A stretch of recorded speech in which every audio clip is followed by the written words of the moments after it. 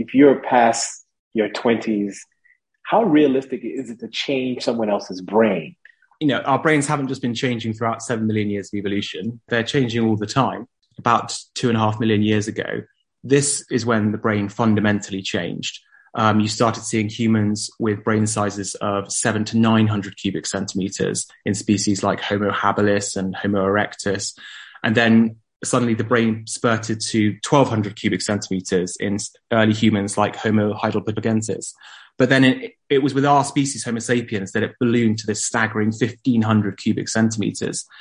And all of these new regions for language, memory, emotion, intelligence, sociability, you name it, sort of blossomed with the human brain. This book, as you said, it's another kind of pursuit for me, a journey to figure out why do we have the brains that we do. You are listening to one of my favorite podcasts, The Brain and the Brand Show, with Timothy Maurice.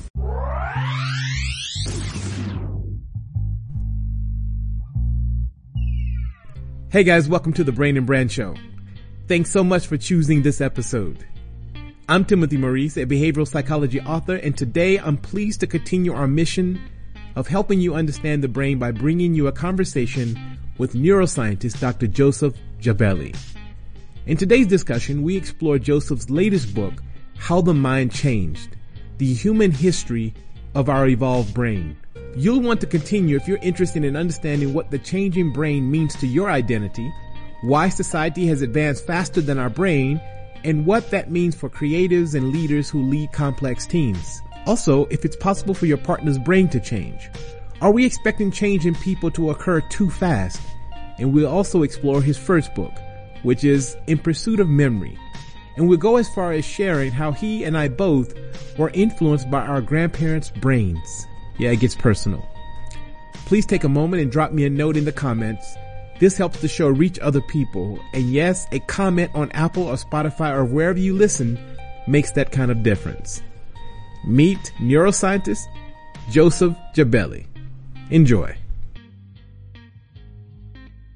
Joseph Jebelli, welcome to the Brain and Brand Show. Hi, good to be with you. It's such a privilege.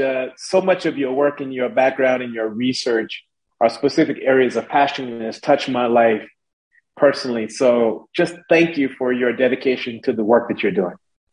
Well, thank you. And thanks for helping to make science accessible with all of the wonderful work you're doing as well, Timothy. I appreciate that. All right, before we jump into the serious stuff where we explore your latest book, I've got a few questions where we call Inside the Brain. Where I try to get a little bit of access to your brain. So number one, coffee or tea? Coffee. That's a no-brainer for me. I mean, every time. I'm a complete addict with coffee. I actually wrote an article a long time ago about how too much coffee can maybe kill you. So I shouldn't be taking my own advice, really, but definitely coffee. It's funny. I'm the same. I even go to coffee tastings. I don't know how that happened, but let's go to number two. Tennis or golf? I would say tennis. I tried golf like once or twice. I did kind of enjoy it, but it's a bit too slow for me. I kind of feel like when I'm doing a sport or exercising, I need a vigorous workout, and tennis gives me that. So probably tennis. And I like watching Wimbledon as well, so I would say tennis. Cold shower or warm shower? Oh, warm shower. Who has a cold shower? Oh my God. I guess people do. Well, I guess you do actually. It's sweltering in London at the moment. So to be fair, like a cold shower now sounds pretty good. But, no. I mean, I've been born and raised in England, so it's got to be a warm shower. Train or plane? Train or plane? That's an interesting question. I used to have a slight fear of flying, which I sort of gradually got over. So I suppose I would say train, really, because I don't know. I just feel safer on a train, even though I don't know. It's probably less safe. I don't know actually. I I don't. I mean, I suppose a plane gets you to more interesting places, but a train I feel more at ease. So I'm probably going to pick train. Yeah, it's interesting. Like trains have a bit of a romance about them, right? Yeah, exactly. Especially, yeah, especially in Europe. Rome or Paris? Ooh, that is a tough one. I probably would go for Rome. I don't. I mean, they're both beautiful places. I just about prefer maybe Italian culture and cuisine and the history of the place.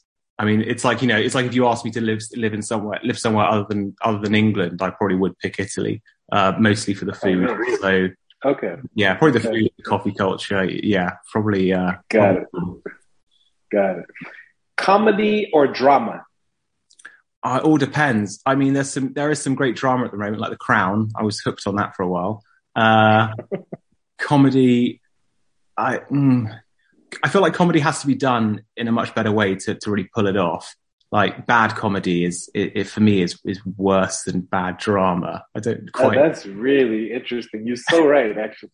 I don't quite know why. It's just sort of cringeworthy, isn't it? Whereas bad drama, you still get something out of it.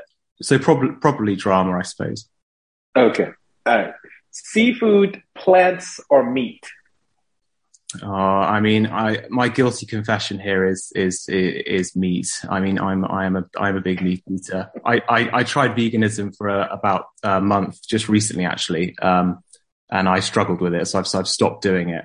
I might try again because I did actually feel quite good for a period of time, but then I felt quite weak and tired. So now I'm back on the meat. Oh, really? But meat, yeah. I mean, yeah, I love meat. But I love seafood as well. But if you force me to pick, it would have to be meat. Okay, cool.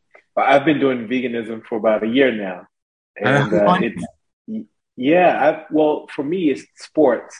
So my recovery, I'm really big on tennis, basketball, running, and my recovery time has just increased to such an extent that I feel so much better, that I haven't gone back. So, but it'd be interesting to see. Some of my friends are like, dude, you'll last another 2 weeks.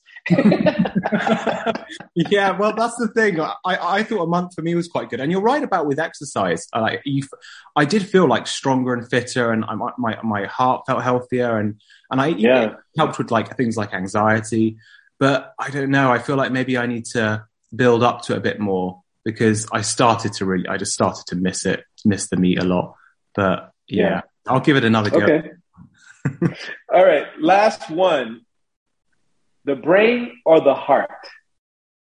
Oh, well, I mean, I've got to pick the brain, obviously. Is in like which one I find more interesting?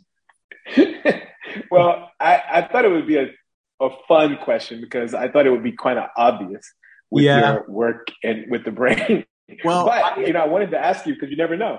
I mean, yeah, it's just purely like scientifically, obviously the brain I find much more interesting, although the heart is very interesting as well. I don't know. But then if you were asking me sort of like metaphorically, I am kind of a strong believer in like follow your heart as well as listen to your head. If you do just one, you're sort of doomed to something or other. But I've got to pick the brain. Thank you. These sort of binary kind of questions are tough, right? It's like, I love both, but I always find them a lot of fun. Thank you so much.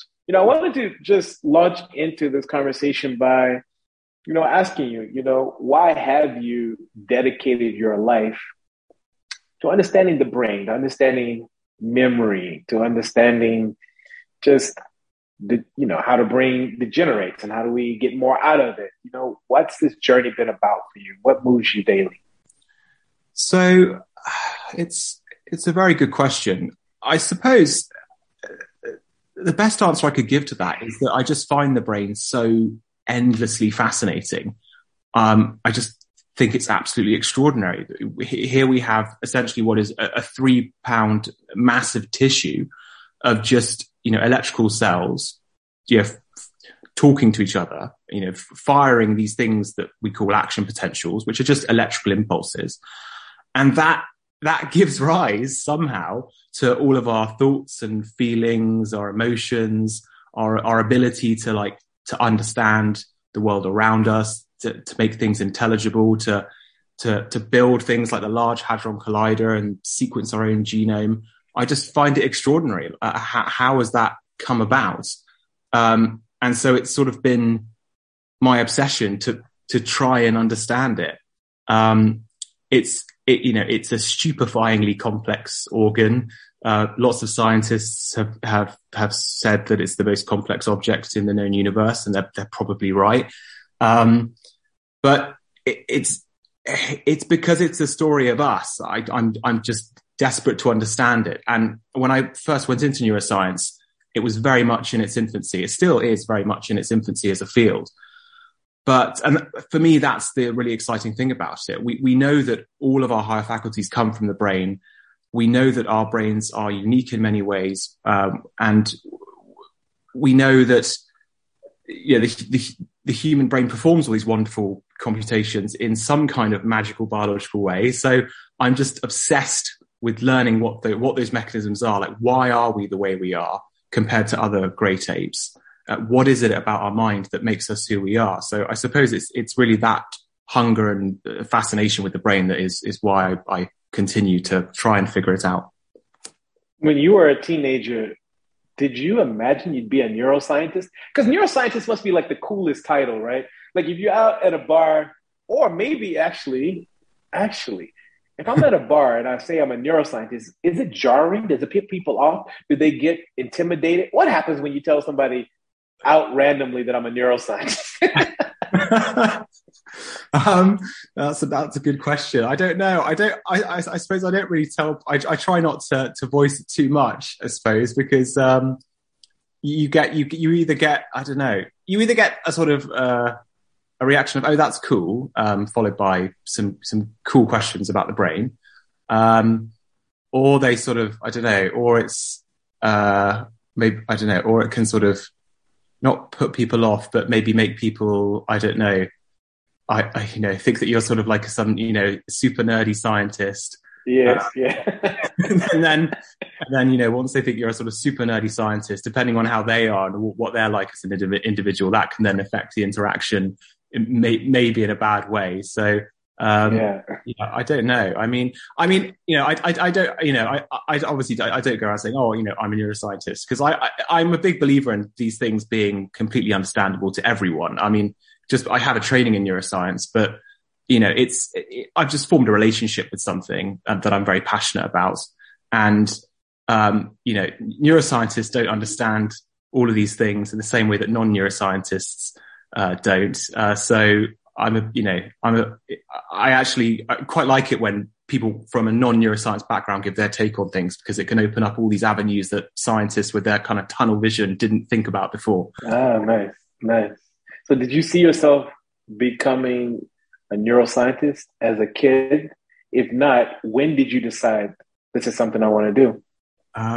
So, I mean, when I was young, I didn't think I was going to go into neuroscience per se. I knew that I was really interested in biology, and in particular cell biology. I find cells endlessly fascinating. And so I suppose that's where it sort of started out. And I spent a while studying cell biology, and then it sort of, for me, it was, there was a period, during my undergraduate where, I took a course in neuroscience. Before that, I was doing things like genetics and cell biology and lots of other things in the sciences. But it was the neuroscience course that really made me think, oh my God, like this is incredible. This is the best of cell biology, but it's directly linked to us. And I say in the book, when one of my professors talked about action potentials, and I asked the question, well, all these action potentials, all these electrical impulses in the brain, that you're telling me that's me, that's my thoughts and feelings and memories and ability to plan for the future. It's just ultimately the firing of these electrical cells. And, she said yes. And I found that absolutely sort of flabbergasting. And I thought, well, for me, that was the sort of moment where I connected the 3 pounds of tissue in my head to my actual experience of the world. And I suppose from then on, I just kept reading about it. I became hooked on popular science books about the brain. And then I did a master's in neuroscience to try and figure out what particular area of neuroscience I wanted to study, because it's such a huge realm. You know, you can study the very small or the very big. And I couldn't figure out if I wanted to study cell and molecular neuroscience or the sort of more expansive cognitive and behavioral neuroscience. And I sort of found myself drawn more towards the cell and molecular, but still keeping some interest in the sort of cognitive and behavioral areas. But then it just sort of went on from there. And, like I say in the book now, I just, think about it all the time. And, I think it's just such an exciting field to study and to be in, because it's, as I say, so much in its infancy. Are there any books that you came across, any pop psychology books that really triggered an additional drive? I mean, one of them for me was Paul Bloom's book about pleasure and how the brain processes pleasure. Do you have any of those type books that really got you going? Yeah, definitely. I remember being a huge fan of Oliver Sacks's The Man Who Mistook His Wife for a Hat. Oh, yes. I love that book. Great. I just, it talks about a patient with visual agnosia, just the patient, the inability to actually understand what he's seeing, and he sort of goes to grasp his hat, but he ends up grabbing his wife's head, and just these. I mean, it was stuff like that really got me thinking, oh my God, the brain really is fascinating. And when you hear about, people who have, a stroke that takes out only, a few neuronal circuits in the brain, and suddenly they see the world in snapshots. Something that staggering from a tiny, tiny bit of damage. I mean, I say in the book that, you could lose you could lose other limbs and other organs, but still think and feel as if nothing had really happened. But if you lost so much as a grain of sand in your brain, your behavior alters dramatically. So it was the Oliver Sacks books, for that reason, got me thinking, oh my God, this is such a precious thing that we've inherited from evolution. I also remember really liking, Vilina Ramanachand's, The Phantoms in the Brain. Oh, wow. I haven't heard of that. Yeah, it's, I think he's written some other books as well that are very good. And that was about phantom limb disorder. People think it's still feeling as if the limb was there despite having lost the limb.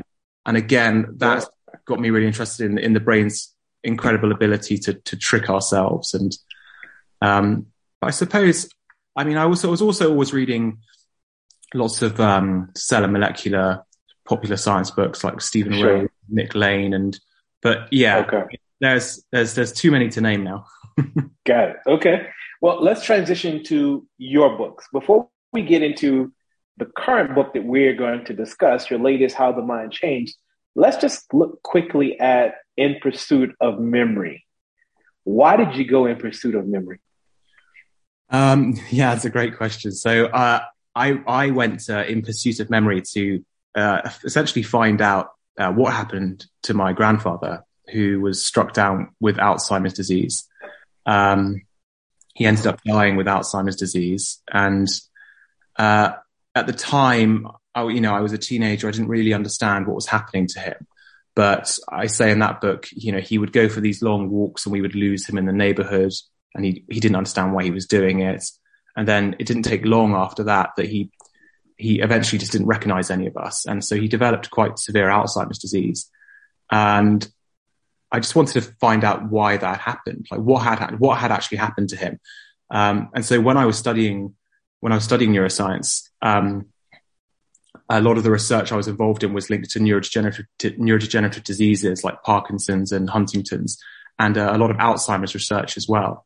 And I think because I had that personal connection, having actually witnessed someone with Alzheimer's disease and what it does, because it really is a devastating disorder. And as I say in that book, it's the next global pandemic. It's overtaken heart disease and cancer. It's the leading cause of death in many places. 1 in 3 people will end up having Alzheimer's disease because we're all living much longer. And once you pass a certain age where, your risk of like heart disease and stroke and all these other things passes, you then suffer a huge risk of Alzheimer's disease. And so I just wanted to essentially figure out what it was. What was it that took my grandfather away from us? What was it that is now becoming a global pandemic? And ultimately, what can we do about it? And, I learned throughout my research that Alzheimer's is a disease that will yield to science and reason in the same way that cancer is yielding to it. We just need to figure out what the mechanisms are. Why are so many cells in the brain dying? How are they linked to memory? How can we stop it, essentially? So it was a sort of journey and a quest to try and figure out how to stop Alzheimer's disease. Yeah, this book is, as you obviously know, it's done really well. And I've noticed that I think the idea of interviewing other people was extraordinary because, like in my case, having a grandmother who, passed away with Alzheimer's as well, I've had all these questions of why she couldn't remember my name, but she remembered a song. Why was that? That's a fascinating question because we do know that things like music and smell are so closely linked to memory that in Alzheimer's disease patients, they often remain intact for a long period of time. There's a wonderful video on YouTube actually that went viral of an Alzheimer's patient who's very severe, very in the late stages of Alzheimer's, and he's played an old song, and suddenly, oh wow, he becomes a lot more animated, a lot more coherent. There's a lot more life within him, and he recognizes people, and he's sort of brought back very briefly. And this is also linked to why people build these things called memory corners, where you just take things from the patient's old life and present it to them. And for it's the same underlying reasons as the song, as music bringing back memories. So we think that it's because essentially when Alzheimer's strikes, it's the short-term memory you lose first.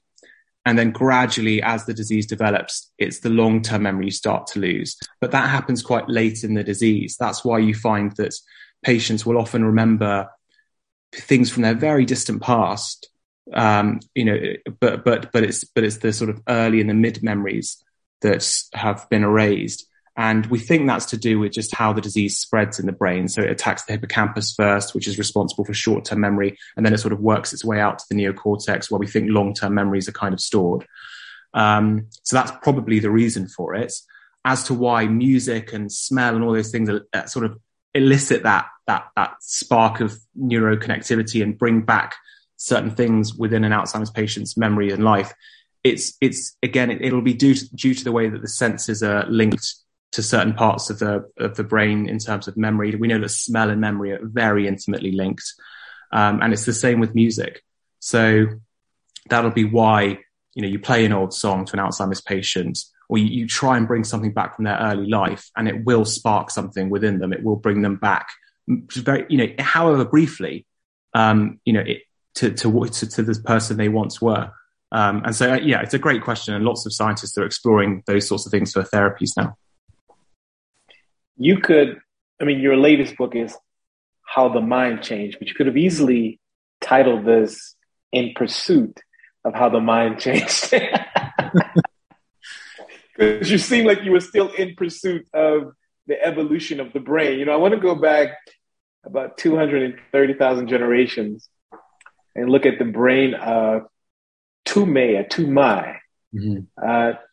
Tell us who Tumei or Tumai, well, firstly, was the correct pronunciation, and what was different about their brain?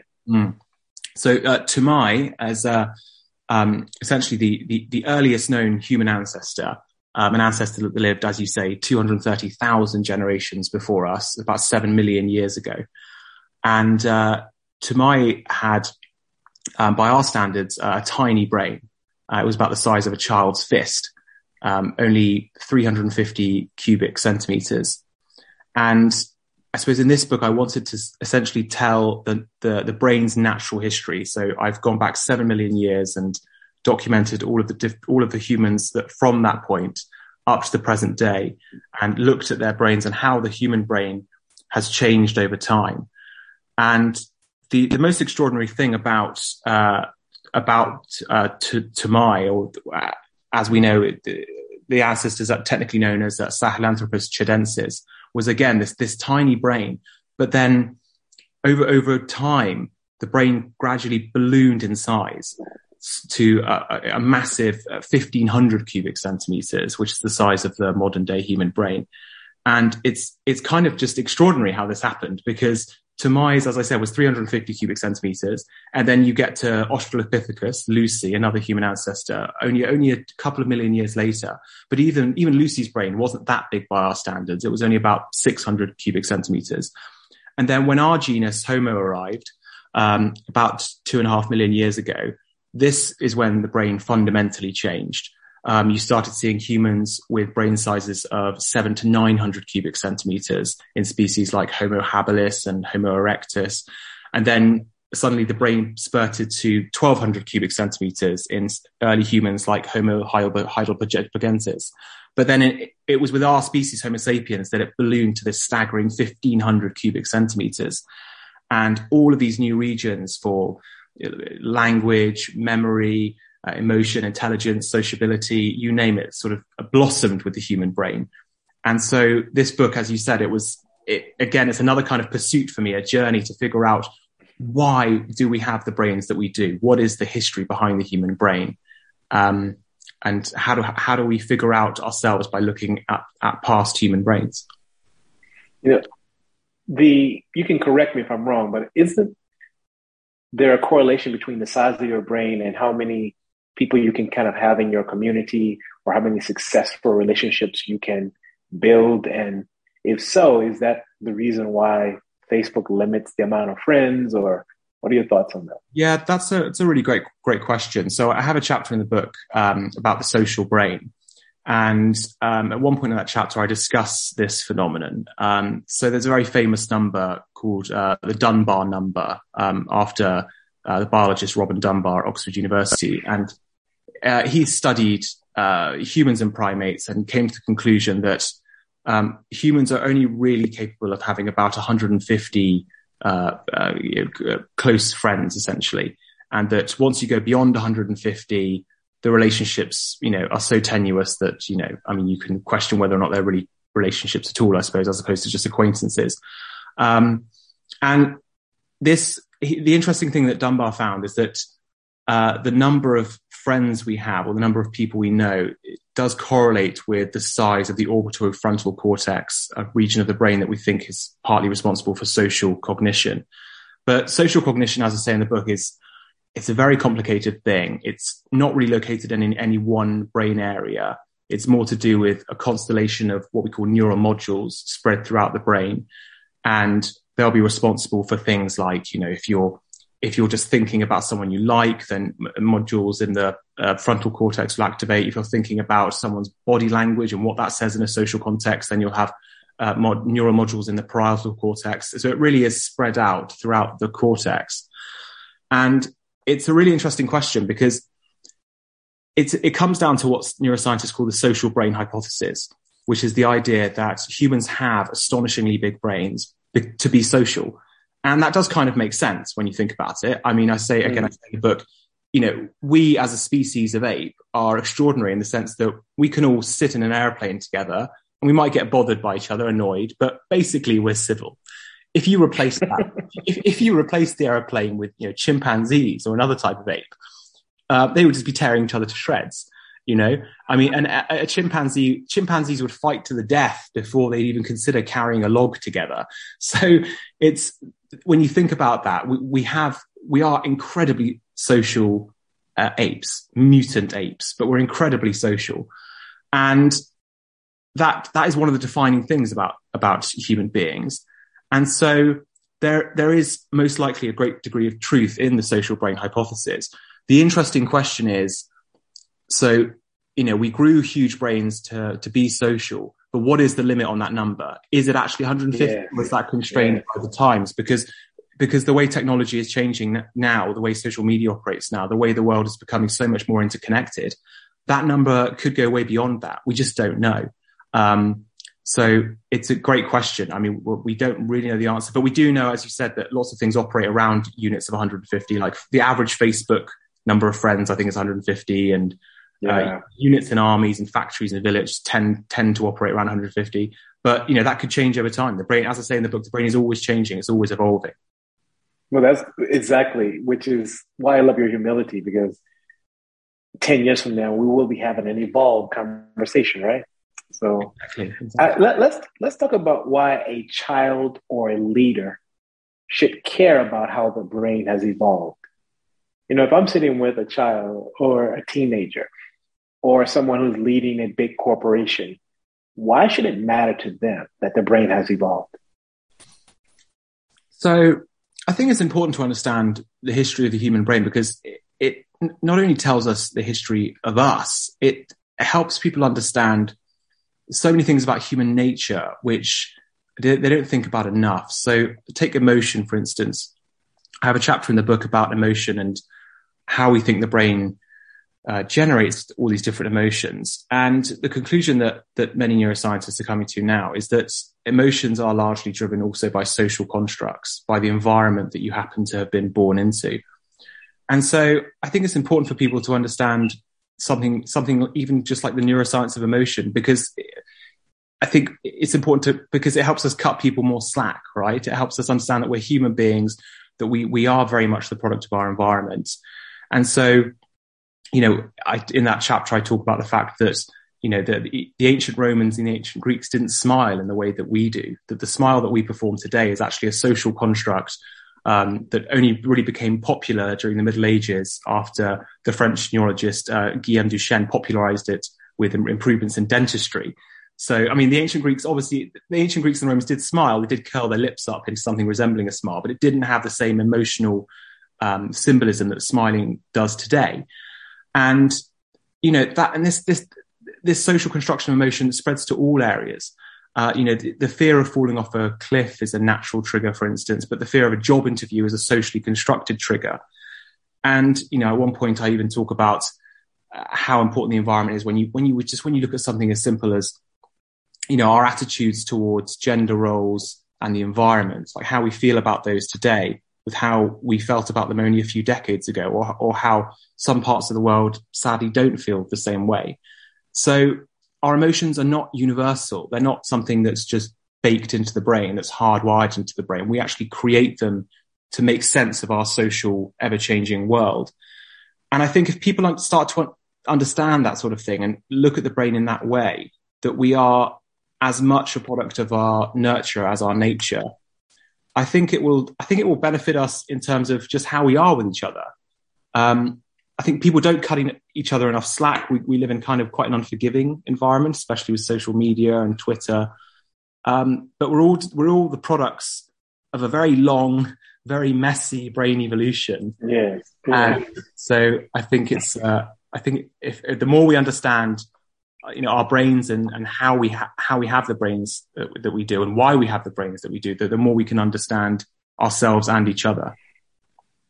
Sometimes I wonder if, especially since society evolves much faster than our brains, if sometimes we're asking too much of ourselves. If you think about the fact that our fundamental architecture is largely based on what our ancestors were experiencing, if you think about just how much more evolved our societies are, I think a lot of the social justice issues, a lot of the chaos that we face, etc., it seems to me that it's a result of the incongruency between how fast society is moving and how slow our brains are evolving. And, from everything from our instincts around flight, etc. And I feel is sometimes that some of these social justice movements, and I may get a lot of flack for this, are expecting progress to happen too fast.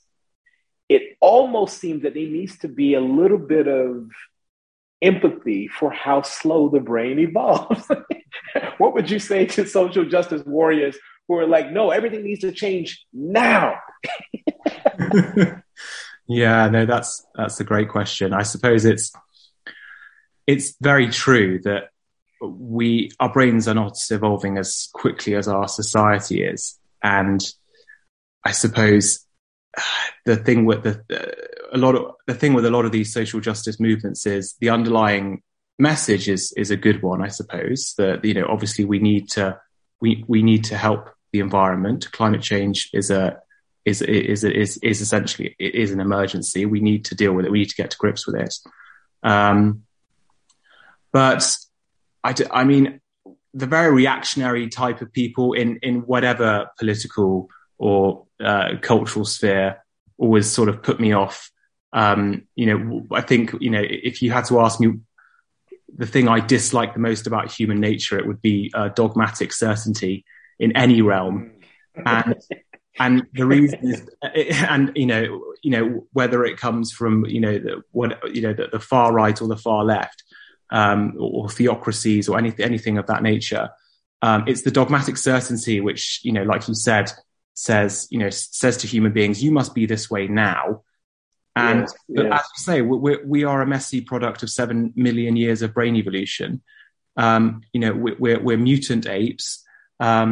We've come an enormous way. We are an extraordinary type of ape, and as I document in the book, you know, we have these colossal, extraordinary brains that are capable of so much and offer us limitless possibilities. But evolution is a slow process, and I think any call for human beings to be, you know, to have the right views now, or to change their mind now, and to be sort of, you know, that whoever's ideal of perfection now is dangerous. I think, as I said earlier, we need to be a much more forgiving and patient society. Is technology changing our brains for good or bad, or both? That's a really good question. I'd be inclined to say both.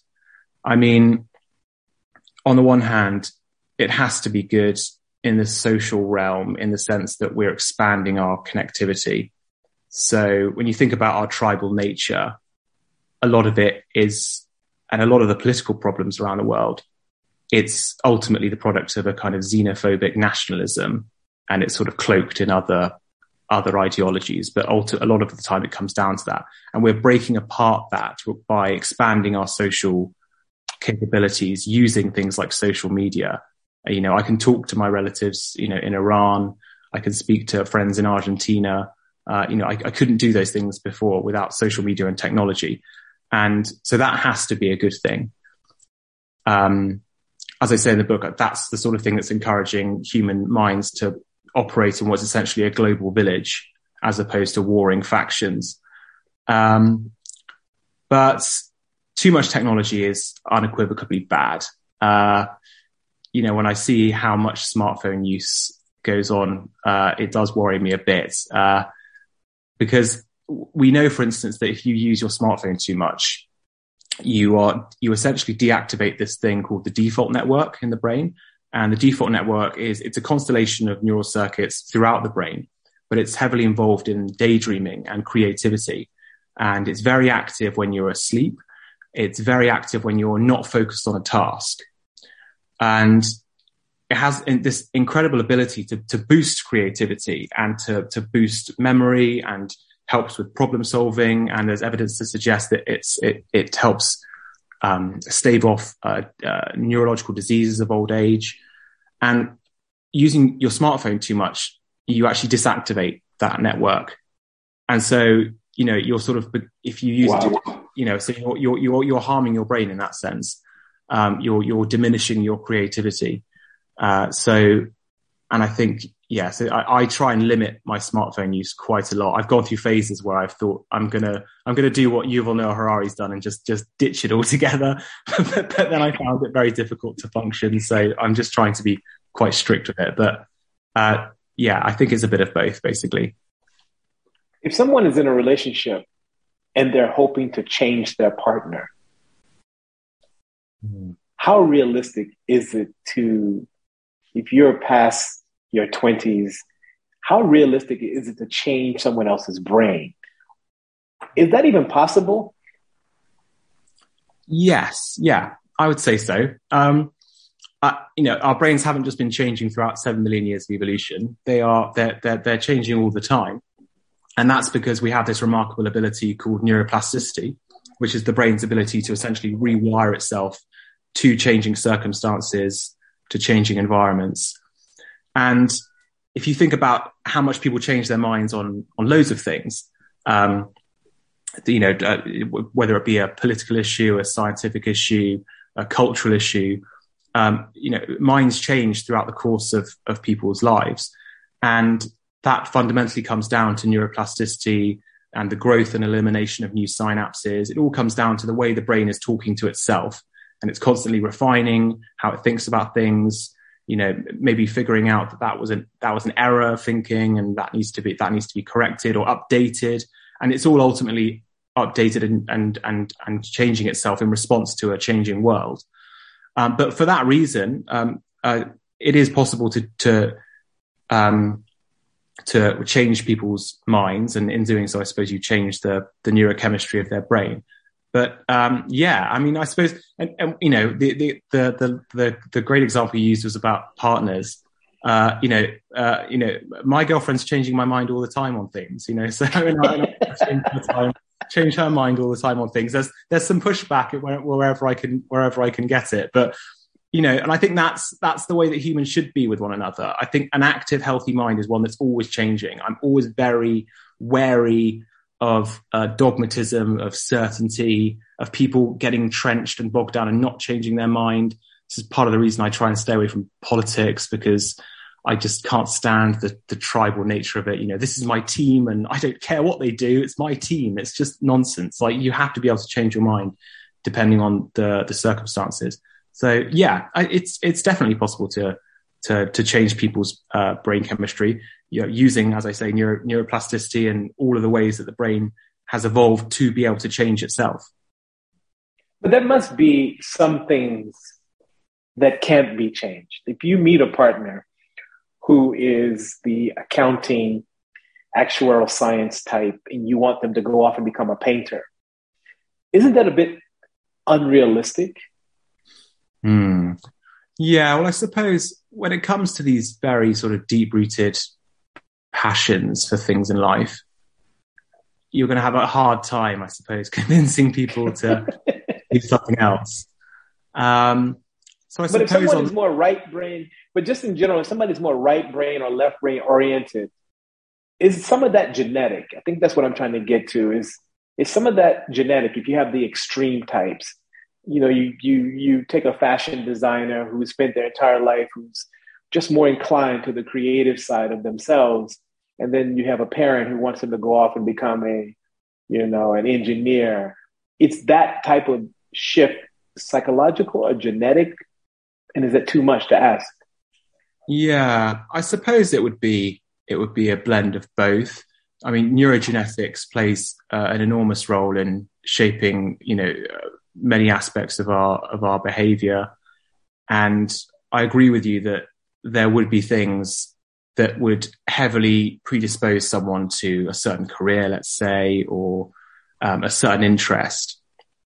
But I still think they're malleable in a top-down way, because even if scientists find a suite of genes that predisposes someone more to art, let's say, than to law or medicine or I don't know, whatever it may be.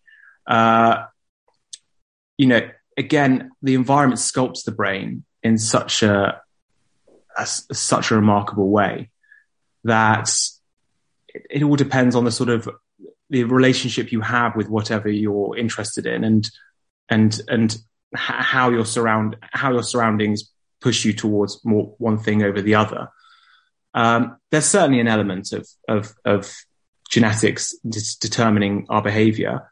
I suppose it's so difficult to quantify it. Some scientists would say, our behavior and our likes and dislikes are 50% neurogenetics, 50% environment. Some people put it at 80-20 both ways, depending on Sure. So I would say yes. I mean, I tend to lean more towards the sort of 50-50 things. All right. That's awesome. I mean, I want to move to a close with the conversation. by asking you, in your pursuit of memory and your pursuit of understanding how the brain has changed, what have you discovered about how we can keep our brain sharp and degenerating at a slower process? How do we awaken ourselves? How do we keep ourselves sharp? If your girlfriend, for example, wants you to wake up and be more engaged and to do more with her, what do you do to your brain? Well, yeah, there's oh God, there's so many things. It's depending on the sort of person you are, I imagine. Well, I would say, first and foremost, read. Reading has an incredible ability to change your mind. I talk about this in How the Mind Changed. There's all these studies showing that reading promotes the growth of white matter tracts in regions of the brain associated with learning and memory, and can help sort of invigorate your mind in so many ways. And one of the main reasons that people with Alzheimer's and other forms of dementia can stay relatively cognitively intact later on in life is it often is because they've had quite a long life history of always learning, of reading and keeping the mind sharp. So I would say read. There are like some dietary things now. So there's a lot of evidence that a Mediterranean diet is very good for the brain. There's really interesting research into turmeric as well, that shows that has a very neuroprotective effect in many ways. I've been ordering lots of turmeric lattes when in coffee shops nice. For that reason. Oh, nice. And I suppose exercise as well. We know that a healthy heart, but almost by definition, is a healthy brain as well. So many of the neurological disorders later on in life are also linked to quite poor heart health. So it's really important to keep your heart healthy, to keep the brain healthy as well. So I suppose it ultimately boils down to all the sort of boring common sense stuff, right? Stay physically active, eat well, keep encouraging the growth of new synapses by reading, by learning, by changing your mind however you can. But also there are new things now, like there's a lot of focus on things like mindfulness meditation, which we know has an incredible ability to promote the growth of certain fiber tracts in the brain associated with good mental health. So things like that as well. All of that good stuff, I would say. Yeah, and I guess for the rest, people can get your books. And I really, really, as we started this conversation, appreciate the pursuit that you're on. And I look forward to seeing where it takes you. So Joseph Jebelli, thank you for joining us on the Brain and Brand Show. No, thank you for having me. It's been a pleasure. Guys, thanks so much for listening. I really appreciate you choosing this episode. Please share with someone you care about. Until next time.